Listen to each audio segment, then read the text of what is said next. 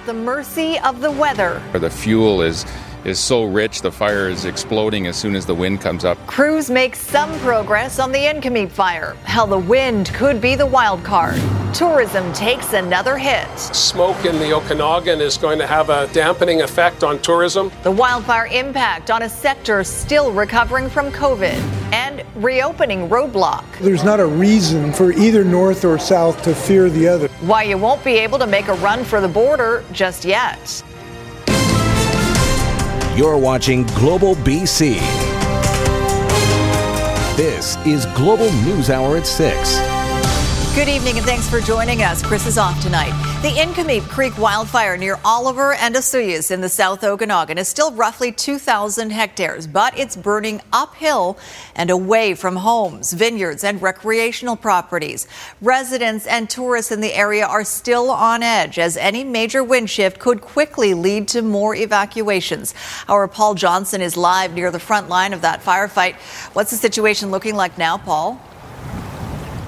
Well, Sophie, I want to show you, this really illustrates where we're at right now. That mountainside there, that has been the subject for the past couple of hours of a helicopter attack by two choppers that were hauling water up there and dumping it there. They made a lot of headway, but just in the past few minutes here, you can see flames have erupted, and this is really the pattern of this fire. You've got clusters of open flame and smoldering brush and trees from here in Osoyoos, clear all the way to Oliver.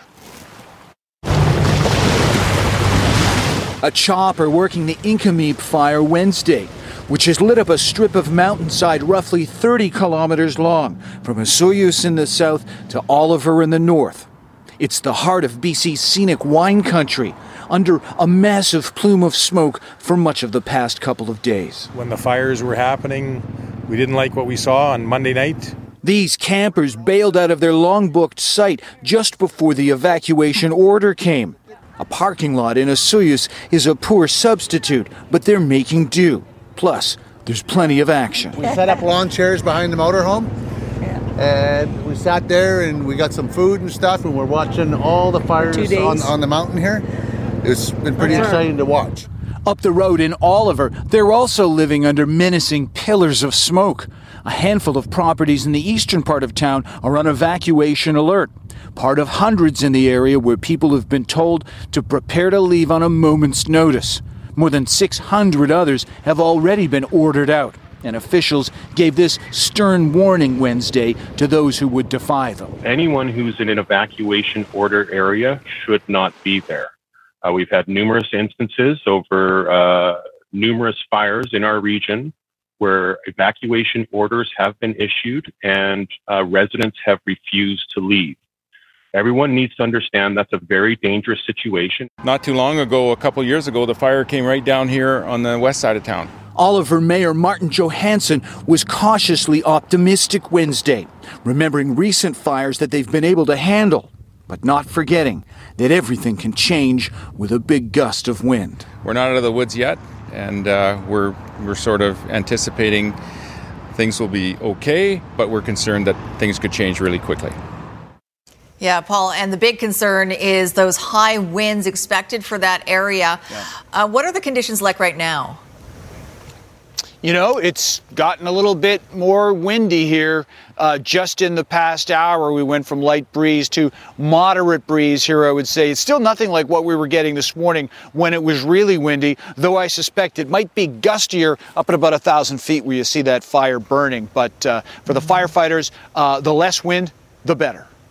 Absolutely. All right. Thanks for that. Paul Johnson reporting for us in Osoyoos tonight. Let's bring in meteorologist Yvonne Schell now for more on those very important weather concerns. Yvonne, hot, dry, and windy, the perfect or really not so perfect storm here. Absolutely. As Paul mentioned, some of those winds earlier today, we did have gusts of up to 40 kilometers per hour. And with the terrain, there's a bit of a split in the winds. For example, across the central and northern half, we've had more of a southwesterly flow. Areas towards Penticton and Osoyoos, we've had more of a a northerly flow for the winds. The good news is a bit of a reprieve. It's still going to be breezy across the region, but late overnight leading in through the day, anticipating on the wind forecast that it'll weaken slightly in terms of the winds. We're still going to see local smoke across the region. The Smoky Skies Bulletin, that's for the Caribou and extends all the way in towards the Columbia and Kootenay. We have had some active weather, and that's along the northern half of the province. We're actually tracking some severe thunderstorms for that region. I'll have that coming up, and it continues to be very hot and dry. So we're on day 36 without precipitation across the south coast and counting.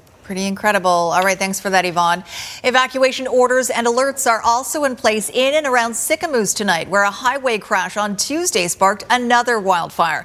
Global's Megan Turcotto is in Sicamous with more on the 2 Mile Road fire and the battle to contain it. Megan. Yes, Sophie, the tourist community of Sicamous is where many people go to relax, but today many residents are on edge as the firefight against the 2 Mile Road fire continues south of town. We heard a lot about that, both from first responders as well as residents today.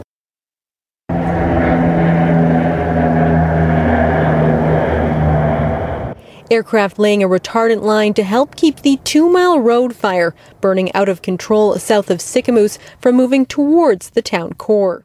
We're throwing everything we can at this fire right now. They do not feel that they can put this fire out, but what they can do is control the fire so that it doesn't come towards Sicamous, and that's the key. Around 1,000 people living in the southern part of the community were given evacuation orders Tuesday, including Doug Evans, who's concerned for his house. Worried about the fire and about some of the people around. I'm really tempted to go back there and just hang out and make sure everything's okay. Most of the rest of the tourist town that has a population of roughly 2,700 people is on evacuation alert, meaning they should be ready to leave on short notice. So you're kind of on edge. You're sleeping in your bed and wondering if you're going to get that knock at the door. So that's where we're at. We're ready to go if necessary. The 400-hectare fire has grown quickly since it sparked Tuesday. No structures have burnt, but I'll tell you what, was this fire close to them? Absolutely, like within 100 meters. In the current dry conditions, a cube van clipping a power pole was all it took to get the fire started. So as we arrived, there was about 300 feet of flames coming off of the fencing and going up the hillside. Because it was on the top, had started on the top of a cliff, we weren't really able to do a whole lot of action. The first things were getting a hold of BC Wildfire Service. It could have been into the middle of our community within a heartbeat. Luckily for us, the wind was blowing to the south and it kind of contained it, and the BC Wildfire Services were absolutely incredible because within 20 minutes, they had helicopters on this particular fire. Wednesday, crews were working to reinforce guards and enhance structural protection, the fire moving away from Sicamous. It's pretty aggressive. We're getting some pretty strong winds, and they're anticipating as high as 50-kilometer-an-hour gusts. So that's very concerning to us. So far, the wind is going away from the community, and kind of pushing it up into the hillside and up the mountains where fire likes to go uphill. First responders and residents alike hoping Mother Nature continues to cooperate. We just got to hope that the wind doesn't shift and come up from the south, because that could be some real trouble. Sicamous residents prepping for the worst and hoping for the best as the firefight continues. If viewers were wondering, the driver that was in the van that crashed, sparking the fire originally, was all right, although shaken up. Back to you. All right, thanks for that. Megan Turcotto reporting for us tonight in Sicamous. Megan, thank you. A lot of resources have been deployed to battle the White Rock Lake fire, about 50 kilometers northeast of Merritt. That blaze saw significant growth overnight. It's currently estimated to be 7,400 hectares. That's the largest in the province right now. Crews are trying to establish and reinforce guard lines and to protect critical infrastructure. 19 firefighters, 2 helicopters, and more than 20 pieces of heavy equipment are currently battling the blaze, with more ground crews expected to arrive over the next few days. The Thompson-Nicola Regional District has issued a number of evacuation orders and alerts for the area. And an evacuation order has now been issued for residents of the remote Kootenay community of Edgewood. The village, located on the west shore of Lower Arrow Lake, is now surrounded by fires. The Mesham Creek fire is burning south of town and has consumed more than 27 square kilometers of forest. Residents say the only ways out of town via Highway 6 and the Needles Cable Ferry have been intermittently blocked by the out-of-control Kettle River and Octopus Creek fires. On all sides of us, and the highway was closed. So in and out was closed all the way around us. And that was pretty scary for a moment, but then they did open up. They said they got it open for people to leave. They're not letting people in. So every day that we get these strong winds, we get actually embers landing in our yard. Our neighbors have had embers landing. 356 homes are covered under the evacuation order. Residents are being told to leave via Highway 6 West, which will be kept open for them. A small wildfire also continues to burn south of Squamish, although the district says it has made some progress in the area overnight. The Mill Creek fire is burning on the west side of Howe Sound, above the Woodfibre LNG site. It's 0.2 hectares in size, and a 6-person crew is on the scene. Smoke is visible in the Sea to Sky region as a result.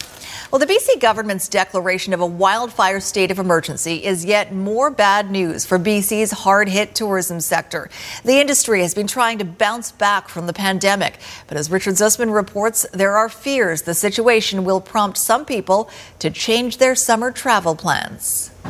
For more than a year, they have been patient. The last year and a half has probably been the most challenging situation we've ever experienced. There was optimism at places like Capilano Suspension Bridge, with Americans set to arrive in BC August 9th, but with fires burning hundreds of kilometers away, the bounce back could be short-lived. I've helped with our reception team this week, picking up backup calls, and people from around Canada are asking, is it smoky in Vancouver, as they're planning their trip.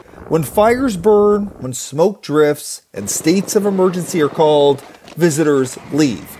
And this button here, that one there, drops the retardant. Premier John Horgan touring a water bomber and a fire center in Castlegar Wednesday, acutely aware of the damage the fires are having on more than one front. Obviously, smoke in the Okanagan is going to have a dampening effect on tourism.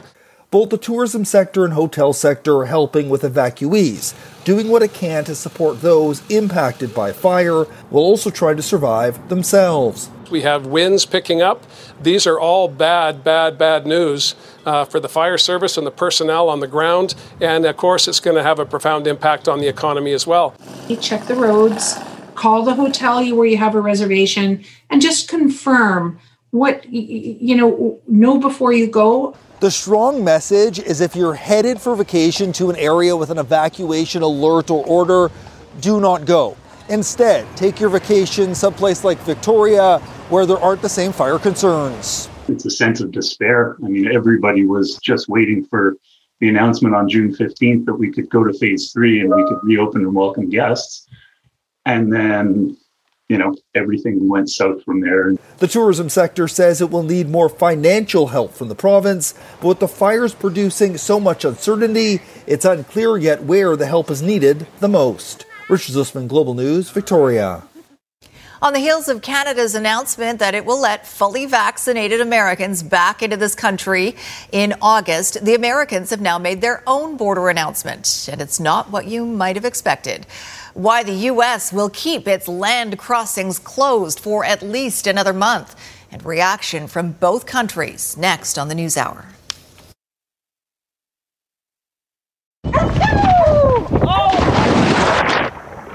Dock diving dogs, the competitive sport you probably didn't know about, and where you can take your pooch to try it out later. Also ahead, Love Hurts, the mystery couple whose kiss had quite an impact. Right now, though, let's take a look at today's COVID-19 numbers over the past 24 hours. We have 78 new cases and 729 active cases, with 48 of those patients in hospital, 16 in the ICU. We have had no new deaths, and when it comes to vaccinations, 80.1% of those aged 12 and older are now single-dosed. 55.6% have had 2 doses. Well, that long-awaited cross-border shopping excursion to the U.S. will have to wait a little while longer now that the American government has extended its border closure to non-essential travel. As Ted Chernecki reports, BC's premier and Washington State's governor are both talking about vaccination rates, but with differing opinions. Time to dust off the border and get it open, so say the Canadians. But inexplicably, the Americans tonight at midnight will extend closure of all crossings for another full month. Inexplicable because it's safer up here than down there. And Washington State Governor agrees, as he told residents in Point Roberts last week. Our infection rate and our vaccination rates are close enough now that there's not a huge difference either north or south. When Canada announced double-vaccinated Americans could come north, U.S. border businesses were optimistic that Canadians would be coming south next. It affected our business a lot because Canadians would come over and get some product or get some ice cream, and it just all shut down. On or about July 16th, Canada surpassed the United States for those fully vaccinated. 51% in Canada, 49% in the United States. But Canada's full vaccination rate is shooting skyward, while the American line started to plateau 2 months ago. And now new cases and deaths are on the rise in the States. There are some more vaccinations in Canada than there is in the United States.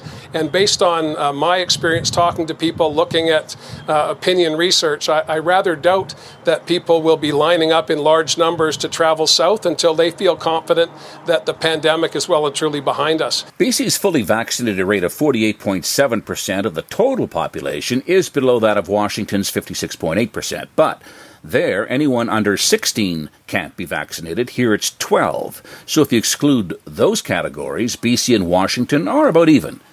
And it's no contest. BC is much higher than Idaho's 37% and Montana's 43.9%. So for now, it's keep on trucking. Only essential service commercial vehicles can cross the 49th, and the rest of us stay put for at least another month. And given what's happening stateside, the Americans might just be doing all of us, the public and Canadian businesses, a huge favor. Ted Chernecki, Global News.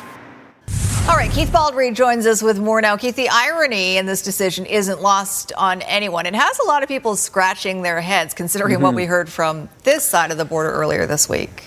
Yeah, so again, I'm going to throw some more alarming statistics at you following Ted's story, the points he's making about the virus really surging down there. Big reason why they're really delaying the opening the border, because they're actually headed for a serious crisis in the United States. Take a look at the rapidly deteriorating COVID-19 situation south of the border. Just in the last week alone, 27,000 cases now a day. That's an increase of 35% in a week. 19,000 hospitalizations, an increase of 26%. More than 1,700 deaths a week, increase of 25%. This is not as bad as the peak as it was back in January to April, but it is coming at a time when people are simply not getting vaccinated in the States. 98% of the deaths are people who aren't vaccinated in the States. 99% of the hospitalizations. The big problem is in the American South, places like Missouri, Arkansas, Florida, Louisiana. Literally, many people are going to die down there because they won't get vaccinated. And states that British Columbians like to travel to, California and Arizona, rank 4th and 5th, respectively, in the increased case count and hospitalizations. It's a dire situation in the States, and that's why John Horgan today said he doesn't know anyone who wants to travel down there. And looking at those statistics, I can see why he's saying that. All right, we'll see what happens August 9th and August 21st. Thanks for that, Keith. A strike vote is underway for more than 8,000 Canada Border Service agents who may be in a position to walk off the job early next month. The national president of the Customs and Immigration Union says the results of the strike vote should be known by the end of day Friday. While many officers are deemed as essential workers, a strike could cause delays, just as the federal government plans to reopen the border to fully vaccinated Americans August 9th. Border agents have been without a contract since 2018. They're calling for a remote work policy for non-uniformed members, more protection measures against harassment and discrimination, along with salary parity with other law enforcement workers. It could have an impact on operations in general. Our wish is that none of this have to happen at all. We've been trying really hard to come to an agreement and negotiate for 3 years. It's really sad that it comes to this. Our members have worked tirelessly throughout the pandemic. We've been at the borders. We've been screening every traveler coming in for illness. We've done incredible work during what is probably the hardest time in a lot of people's work lives, right? Up next, you've heard of revenge dating. How about revenge spending? So revenge spending is the idea of really trying to make up for lost time. The urge to spend all the money you saved during COVID and why experts say you should resist that temptation. And later, candy caution, the cannabis edibles that landed 5 kids in hospital. Over here at the Alex Fraser Bridge, where we just recently cleared an earlier stall and a crash at the south end. Traffic is starting to recover from Westminster Highway on the approach. Is buying a home still possible? CIBC Mortgage Advisors will show you how. With a plan unique to your ambition, they'll help find your home. CIBC Mortgages, ambitions made real. I'm Trish Jewison in Global One at the Alex Fraser Bridge. The special stories that shape our province, as suggested by our viewers. This is BC with Jay Durant. Real people, real stories. On Global News Hour at 6. As COVID restrictions ease and we start to enjoy a more normal summer, a Canadian fintech company is warning consumers to be mindful of the potential surge in revenge spending, which could hurt your credit rating. Consumer Matters reporter Anne Drewa is here with more on the trend and its dangers. Anne? Thanks, Sophie. Revenge spending is the idea of trying to make up for lost time by purchasing things you couldn't buy or doing things you couldn't do during the pandemic, but too much indulging could impact your credit score. The risk is, though, if we overdo it and if we stretch our finances, beyond the point that they can handle, and we start racking up significant levels of debt. Borrowell, which offers free credit scores, studied average credit utilization rates and revolving debt balances for 20 Canadian cities, including 4 in BC. The average credit utilization rate is how much of the credit you have available that you're actually using. For example, if you have a credit card with a $10,000 limit and you're spending half of that, or $5,000, your utilization rate is 50%. Surrey tops the list with an average credit utilization rate of 41%. The city's average revolving credit balance is more than $12,500. Victoria's rate was just under 40%. Its balance, just over $11,500.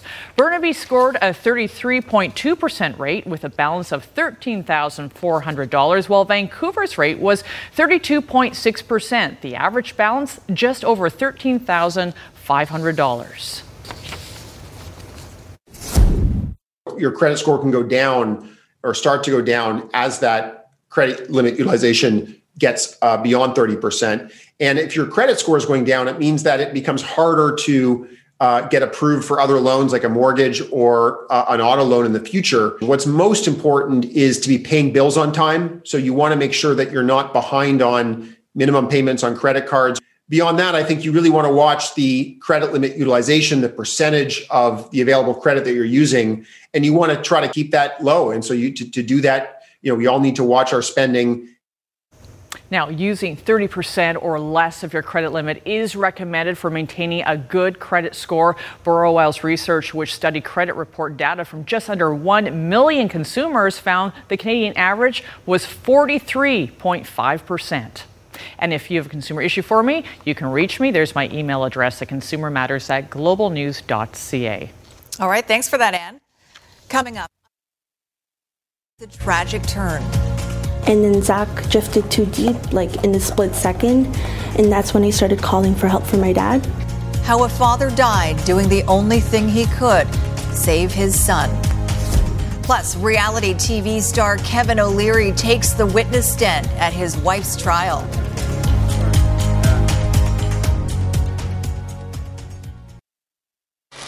Good evening. It's finally 2 lanes northbound out of Delta towards the Massey Tunnel after delaying counterflow. Traffic is slow from the Works Yard on the approach. From Home to Car Insurance, BCAA's local experts are here for all your insurance needs. Visit bcaa.com. I'm Trish Jewison in Global One at the Massey Tunnel. Homicide investigators are collecting evidence after a body was found at the scene of a vehicle fire in Langley. Police cordoned off the scene at 197th Street and 82nd Avenue. Mounties say once the flames were extinguished, a body was discovered inside a burned red Ford F-150. Investigators are trying to figure out if this is linked to the Lower Mainland gang conflict. Police are asking anyone who might have information or dashcam footage to give them a call. Celebrity businessman Kevin O'Leary testified for the defense at the trial of his wife, Linda O'Leary, appearing virtually from Los Angeles. O'Leary said he didn't see his wife drink the night of the boat crash, nor did they know the gravity of the crash until hours later. I want $1.50 royalty on it, and I'll take 5% equity in the company. Celebrity businessman and TV personality Kevin O'Leary is usually the one putting others in the hot seat. But today, appearing via Zoom from Los Angeles in a Parry Sound courtroom, it was Kevin O'Leary's turn as a witness for the defense at the trial for his wife, Linda O'Leary. O'Leary testified that the couple had driven by boat to a dinner party at around 7 p.m. on the night of August 24, 2019. And when asked if Linda was drinking at the party, O'Leary said she might have been, but could not recall seeing her drinking, telling the court that she knows when she's a designated driver, she has to be very careful. They were on the way back to the family cottage after 11 p.m., he says, traveling between 14 and 20 nautical miles per hour on what he called a beautiful, calm night, but dark because there was no moon, O'Leary recalled. Quote, "We went right into it. It was a huge surprise. I didn't see it until right before we hit it. I didn't know what we hit." When lawyer Brian Greenspan asked, "Did you see any lights before the collision?" O'Leary replied, "Nothing. Absolutely nothing. You have to work very hard to make a boat that size be that dark." O'Leary testified it was chaos and did not know what had happened. He said he and his wife called out and asked if everyone was okay, and said they got no response, which he thought was bizarre. He testified it took a while before the other boat, which was invisible, turned on its lights. And when it did, he says, it lit up like a Christmas tree. Kevin O'Leary says they drove back to the dock of his Lake Joseph cottage and only learned at around 2 a.m. from a police officer that one person had been killed and another seriously injured. 64-year-old Gary Poltash of Florida died that night. 48-year-old Susanna Brito of Uxbridge died in hospital days later. O'Leary also testified he did not remember hearing that his wife had given a breath sample to police, but recalled she had blown an alert. Linda O'Leary has pleaded not guilty to one count of careless operation of a vessel under the Canada Shipping Act. The trial continues. Anthony Robart, Global News. A BC family is mourning the loss of their father after the 53-year-old died while saving his son from drowning in a Fraser Valley lake. Grace Key has more on Anelf Salazar's final selfless act and the community effort to help the family he left behind.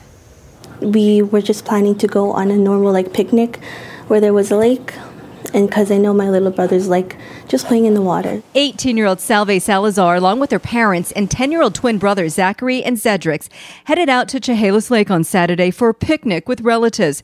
The twins are autistic and Zachary is nonverbal. It was after lunch, and then we were just playing in the water. And that's when I noticed Zach was struggling to get up. Her father, 53-year-old Arnulf Salazar, jumped into the lake with his brother. Hearing their screams for help, a bystander also went in. A few people went to jump in.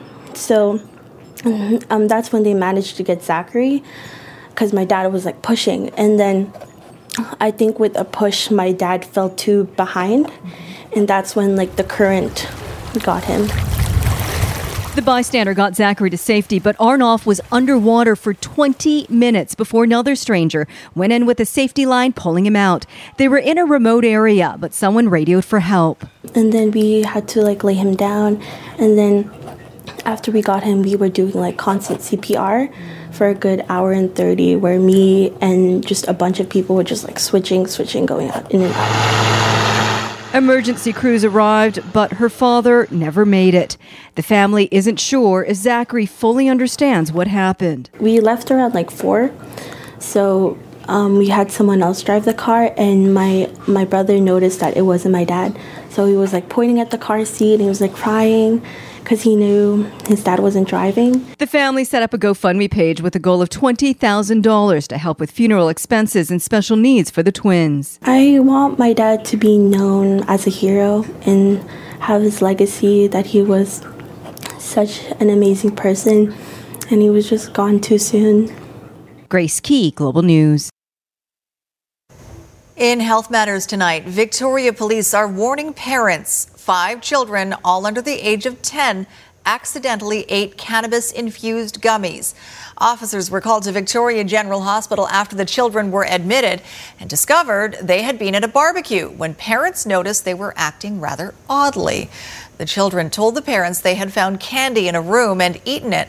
Turns out they'd eaten a product called Stoner Patch cannabis-infused gummies, which are packaged very similarly to a popular brand of regular candy. The children were not seriously hurt. Police are reminding parents to keep their cannabis products out of the reach of children. Just ahead, a Montreal couple who really fell for each other. We want to meet the couple that shattered our glass. Proof that love sometimes does hurt. Coming up.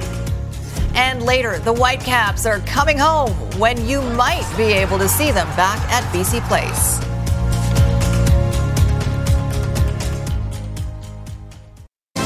You're watching Global News Hour at 6. Breaking news now just before we get to Yvonne. Another sobering sign of just how dry conditions are in BC right now, even in Metro Vancouver. A ferocious fire this afternoon in bark mulch in the parking lot at the Willowbrook Mall in Langley. The wind fanned the flames, which spread quickly. 2 people were slightly injured trying to put out the fire themselves. 5 fire trucks and 17 firefighters responded and knocked it down, but not before at least 2 vehicles were damaged. Langley's fire chief says the cause isn't known yet, but is not ruling out a discarded cigarette. All right, let's bring in meteorologist Yvonne Schell. If you're going to smoke, put your cigarette in water, in a can, just not in bark mulch. Absolutely, because it's been so dry right across the region. 36 days in countings without any precipitation across the south coast, and we're at high to extreme for the fire danger rating for all areas across the southern half of the province. We've had a few clouds in the mix through the day today. Temperatures bumped up into the low 20s. A heads up overnight tonight, we'll have a few clouds once again, leading in towards the morning hours, but then it is going to clear out and warm up once again. 23 is the high. With the humidex, it'll feel like 25 degrees. Now, the severe thunderstorm watch and warning has ended for the Peace and across the central interior, but we're still seeing a line of thunderstorms. Big concern will be the lightning across the region, heavy downpours, gusty winds, and the potential still over the next few hours to see some hail developing as a result of these thunderstorms. We've had a reprieve for the fire danger rating for the northern half of the province, so it's all due to the thunderstorms that have been across the region. But the Smoky Skies Bulletin is still extending in towards the Caribou, the Columbia and Kootenay, all areas along the Okanagan Valley, the Shuswap, all included within that. We'll continue to see smoke, especially near the wildfires over the next 12 and 24 hours. Fire danger rating, so there's the reminder, very dry. Please be very diligent, especially with those cigarette butts. We are looking at high to extreme for the southern half, and there's that reprieve from some of the wet weather that we've been tracking across the northern and central interior. Now, for the day tomorrow, we're going to still see a little bit of instability. A much calmer day, though. We'll still see a chance of showers for most areas. Central interior tomorrow bumping up to 17, but still very hot and dry. No reprieve yet across the southern interior, and temperatures into the mid and upper 20s. One area across the south coast, it's the northern tip near Port Hardy. Could see a few isolated showers. A bit of cloud cover for Metro Vancouver. It clears out. Temperatures tomorrow 23 with the humidex feeling like 25. Hot and sunny so far, leading in towards the weekend. This shot was captured from the Flatfire fire. This one from Emily, and this was taken from Mount Begbie. So incredible. All right. Thanks for that, Yvonne. It's the kind of stuff memes are made of. A couple's makeout session was so passionate that they shattered a shop window. The owner of the window in question posted a picture of the Smooch Fest on social media, and as Global's Olivia O'Malley reports, it took off. Savvy Barbershop co-owner Dave Lechasseur has swept up a lot more than hair trimmings this week. Early Monday morning, police called to tell him that his shop had been broken into. I was pretty pissed, actually, because I was afraid that we got something stolen within the shop. One of the front window panes was completely shattered, but nothing inside had been taken. So a curious Lechasseur started to comb through the security camera footage to find the culprit. So I was looking through the night, couldn't find what happened until I looked around 6 o'clock in the morning. At 6:49, the video shows a couple stumbling into the entranceway before going in for a rather earth-shattering kiss. We figured out that it was just a bunch of lovebirds that went literally through our windows. We cracked up. We laughed so much about it. It was hilarious. The pair, who were most likely drunk in love, lay stunned amongst the broken window. They only take a second to pick off the shards of glass before running out of sight. The barbershop posted the blooper reel style video online with the caption "Love Hurts" in hopes of finding the couple. It's been watched over 25,000 times, but so far they have not had any luck. We want to meet the couple that shattered our glass and offer them a night at a hotel so that way they can go full circle on their night. The owners framed the shattered glass on their wall of souvenirs to commemorate the incident.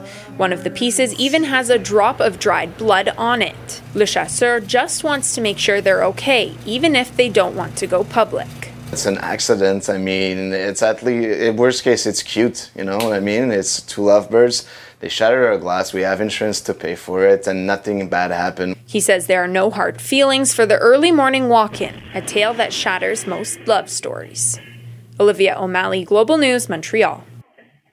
Walk-ins accepted. A different kind of walk-in. Did you notice the guy, uses his girlfriend to help himself up, but then doesn't help her out? There wasn't a lot of chivalry there. No. Oh, really? It's missing. No, it was get out, get away from the scene. All right, the Caps are coming back. They are coming back. In fact, they get to come home next week. We are back to where our fans are waiting for us. Yes, they're coming home and they'll start training at their facility next Tuesday, but a home game, that won't happen until late August. And later, dogs making a splash at Pooch Pool School.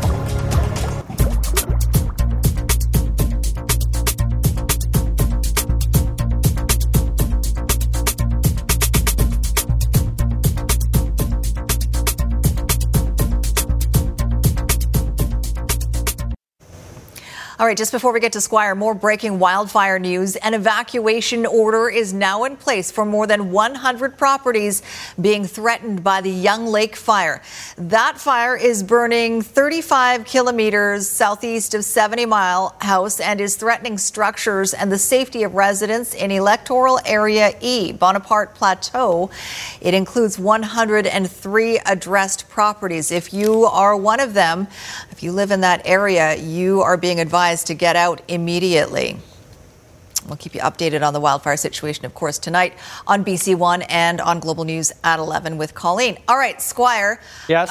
Whitecaps fans will be very pleased with today's news. And the Whitecaps themselves are equally as happy that they finally get to come home. At least they can come home to practice and live.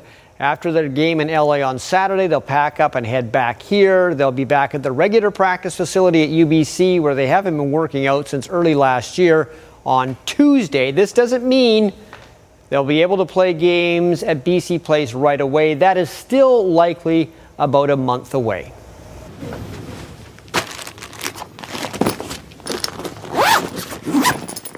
I have exciting news for everyone. We are coming back home, finally. It feels like ever. So I think it's a little bit more than 1 year that we are back in BC Place, that we are back in Vancouver, that we are back in our home market. And we are back to where our fans are waiting for us. Last September was the last time the Vancouver Whitecaps played inside BC Place.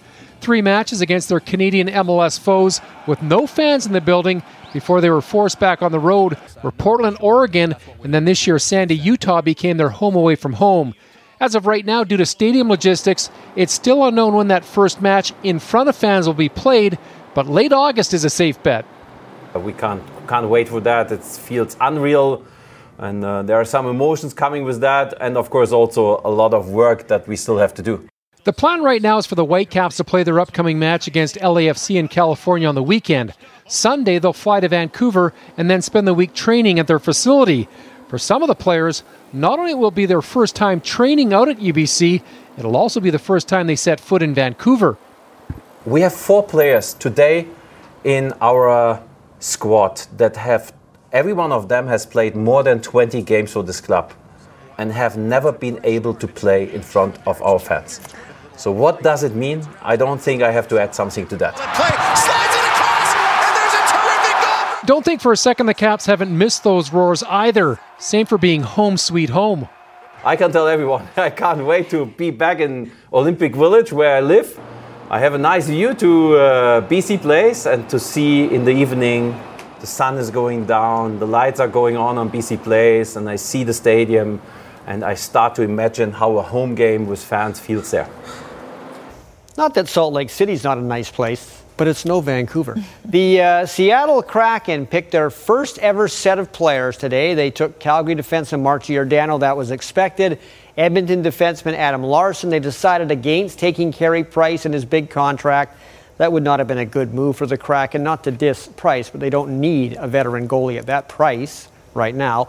Gabriel Landeskog was passed on from Colorado. So was Vladimir Tarasenko of St. Louis. Among the guys they did pick who showed up for the party, Jordan Eberle, wearing the away Kraken uniforms. I don't mind those, the whites, although the logo is rather large.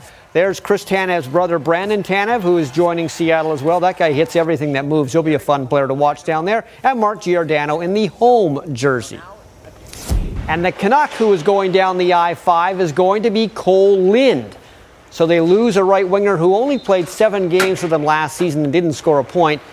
He was a second-round choice of Vancouver in 2017 out of the Kelowna Rockets. Was a decent scorer in the minor leagues, but you kind of got the feeling the Canucks were losing interest in him. And because he's going to Seattle, Braden Holtby is still a Canuck.